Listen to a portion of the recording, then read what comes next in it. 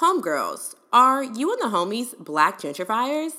The answer may be yes if you answer true to any of the following. The black gentrifiers love brunch boots, black girl magic, Eventbrite, and college.